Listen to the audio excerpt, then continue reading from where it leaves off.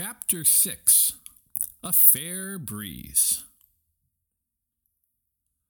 One morning, when the wind was from the west, Stuart put on his sailor suit and his sailor hat, took his spyglass down from the shelf, and set off for a walk, full of the joy of life and the fear of dogs.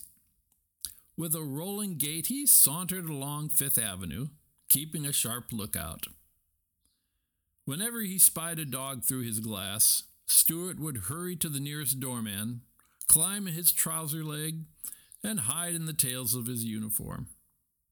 And once, when no doorman was handy, he had to crawl into yesterday's paper and roll himself up in the second section until danger was past. At the corner of Fifth Avenue, there were several people waiting for the uptown bus, and Stuart joined them. Nobody noticed him because he wasn't tall enough to be noticed. "I'm not tall enough to be noticed," thought Stuart, "yet I'm tall enough to want to go to 72nd Street. When the bus came into view, all the men waved their canes and briefcases at the driver, and Stuart waved his spyglass. Then, knowing that the step of the bus would be too high for him, Stuart seized hold of the cuff of a gentleman's pants and was swung aboard without any trouble or inconvenience whatever. Stuart never paid any fare on buses because he wasn't big enough to carry an ordinary dime. The only time he had ever attempted to carry a dime, he had rolled the coin along like a hoop while he raced along beside it, but it had gotten away from him on a hill and had been snatched up by an old woman with no teeth. After that experience, Stuart contented himself with the tiny coins which his father made for him out of tin foil. They are handsome little things, although rather hard to see without putting on your spectacles.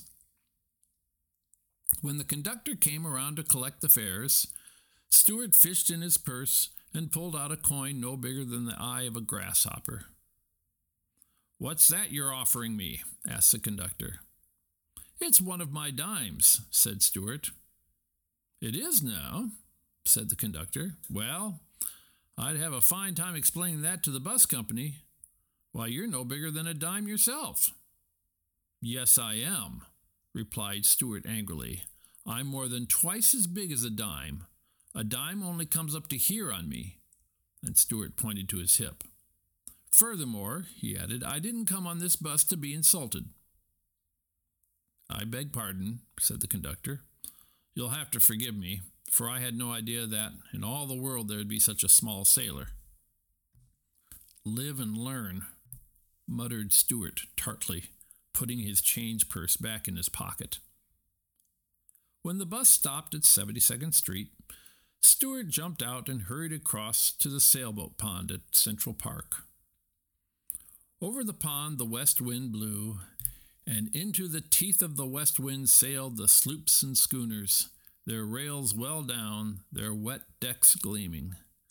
The owners, boys and grown men, raced around the cement shores, hoping to arrive at the other side in time to keep the boats from bumping. Some of the toy boats were not as small as you might think, for when you got close to them you found that their mainmast was taller than a man's head, and they were beautifully made, with everything ship-shape and ready for sea. To Stuart they seemed enormous, and he hoped he would be able to get aboard one of them and sail away to the far corners of the pond. He was an adventurous little fellow, and loved the feel of the breeze in his face, and the cry of the gulls overhead, and the heave of the great swell under him.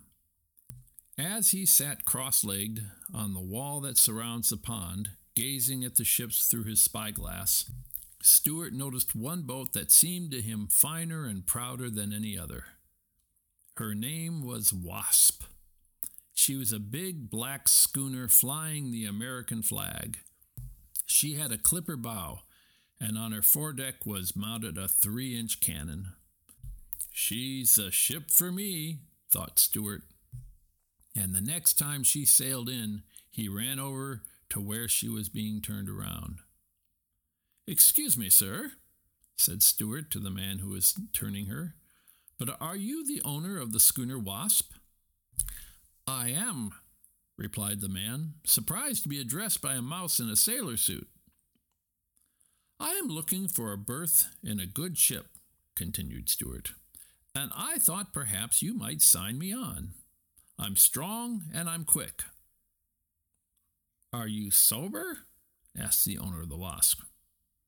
"I do my work," said Stuart crisply. The man looked sharply at him. He couldn't help admiring the trim appearance and bold manner of this diminutive seafaring character.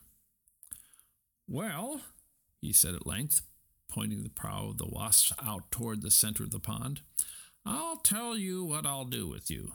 You see that big racing sloop out there?" "I do," said Stuart. "That's the Lillian B. Wamrath," said the man, "and I hate her with all my heart." "Then so do I," cried Stuart loyally.